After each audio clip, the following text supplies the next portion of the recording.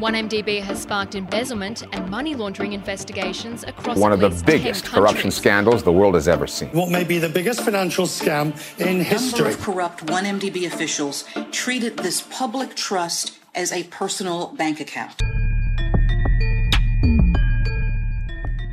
Follow us as we bring you into the courtroom where the biggest financial scandal in Malaysian history is being heard. By the Malaysian Insight, this is the Najib Razak 1MDB trial, and I'm Patrick Teo. Last week, we heard multiple times how Najib held ultimate power in 1MDB thanks to his position as Prime Minister, the Finance Minister, and Chairman of the company's advisory board. He would often use this power to push through deals and negotiations despite facing objections. This was hammered in even more today. Cheryl Halmy, the prosecution's ninth witness, told the court how Joe Low had told him not to worry because Najib, the boss, would be able to bulldoze his way through any obstacles that came in their way. Najib was running late this morning. The 14th day of his 1MDB trial was supposed to start at 9:30 a.m., but the former Prime Minister was stuck in traffic. The single lane leading up to the court was crawling, and even his police escort could do nothing about it. It was almost 10 a.m. when proceedings began. Cheryl Halmy was still on the stand. He was 1MDB's former CEO and the prosecution's ninth witness. Where we left off on day 13, Cheryl was talking about buying a stake in energy producer Tanjung Energy Holdings Sdn Bhd from Malaysian business tycoon Ananda Krishnan. The witness had heard about the business opportunity at a gala dinner during the Abu Dhabi Grand Prix. It was whispered to him by Philip K. Haddad, Mubadala's CEO. Mubadala is the UAE's sovereign wealth fund 1MDB was supposed to be modelled after. Prosecutor Gopal Sriram continued his questioning on this topic.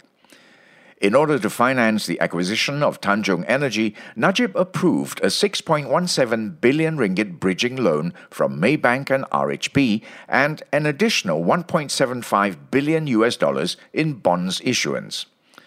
Goldman Sachs helped 1MDB raise the bonds to purchase Tanjung, making 100 million ringgit along the way. The sale was finalized on March 2, 2012 for 10.6 billion ringgit. Cheryl said the proceeds from the bonds were placed in Falcon Bank in Hong Kong. He did not know why the bank was chosen, but in 2015, Cheryl found out that Falcon was linked to Aba Investment PJS Limited's CEO, Muhammad Badawi Al Husseini. Now here's where it gets interesting. Aba Investment PJS Limited masqueraded itself as part of Abu Dhabi's wealth fund, but in reality, it wasn't. It was an offshore company incorporated in the British Virgin Islands.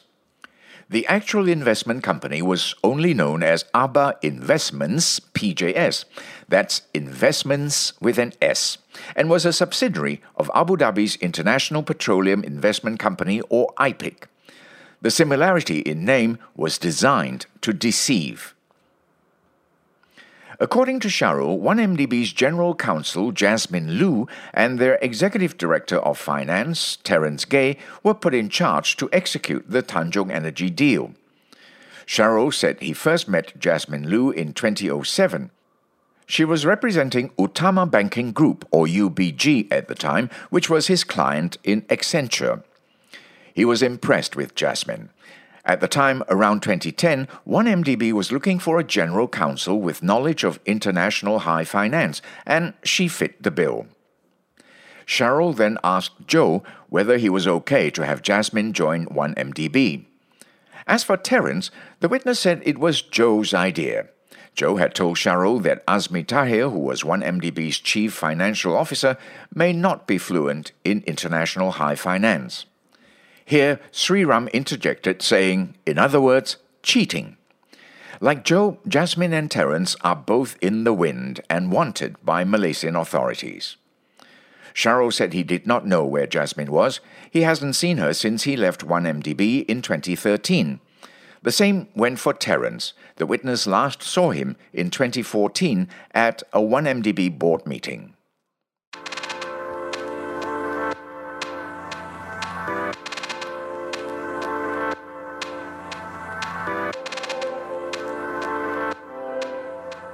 Circling back to the acquisition of Tanjung, Sriram asked Shahrul whether the purchase of the energy company was profitable for 1MDB. The witness said it should have been if Tanjung had been listed on the stock exchange. IPIC had guaranteed 1MDB's bond issuance. In return, it was given the option to buy 49% of the shares of the energy entity once it was publicly listed. Additionally, ABBA, the fake one that is, was paid a security deposit of $577 million. Shahrul said the money was transferred from 1MDB's Falcon Bank account in Hong Kong to an account in BSI Switzerland. He added that he did not suspect anything was out of place. In the end, the public offering did not take place. So, what happened to the money? No one knows. The witness did not suspect a thing because this was an intergovernment initiative.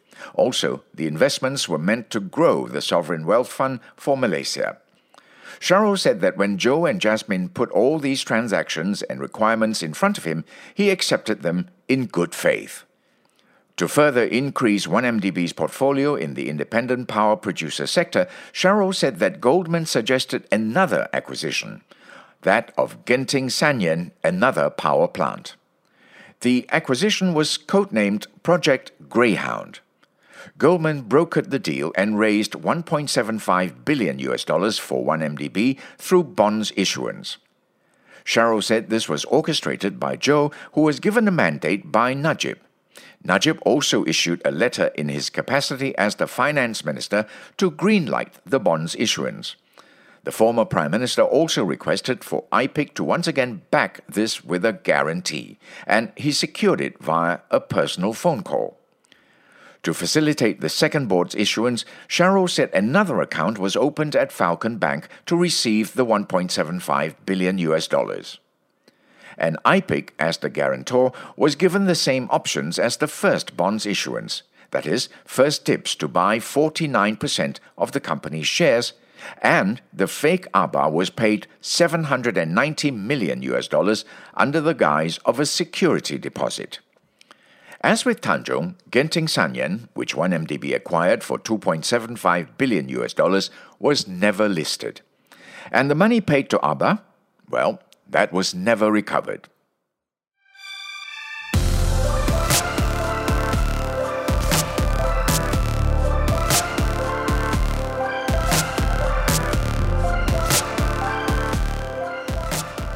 Shahrul said that after investing in the two power plants, namely Tanjung and Genting Sanyen, 1MDB then poured more money into development projects.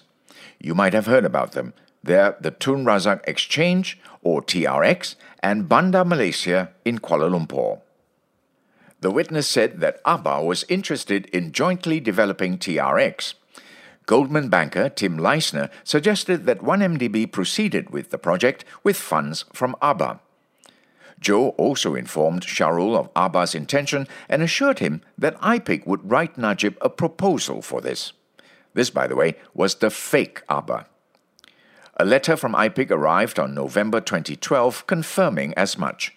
It added that the development would be a joint venture. Najib agreed to it and put 1MDB Board of Directors Chairman Lodin Wok Kamarudin in charge. IPIC suggested that 1MDB raised $1.5 billion to fund the JV. Shahrul said that the initial budget for the venture was $6 billion, but that amount was slashed in half. But the witness doesn't know why. Shahrul said he sent a letter to Najib on January 13, 2012. In it, he explained the requirements for a letter of support to raise the $3 billion bonds issuance. That very same day, Najib minuted the letter and instructed the Ministry of Finance to act quickly. 2 months later, 1MDB received a letter of support from the ministry. Shahrul said this was all in line with Joe's plans. He had told Shahrul not to worry because the boss will bulldoze.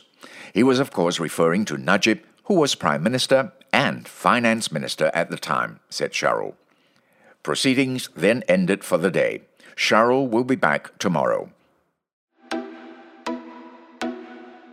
This podcast was brought to you by the Malaysian Insight. The team behind the Najib Razak 1MDB podcast are Revati Supramaniam, Yap Pik Kwan, Yvonne Lim, and Ravin Palanisamy. Timothy Acharyam and Beat Hong provided additional reporting. And I'm Patrick Teo.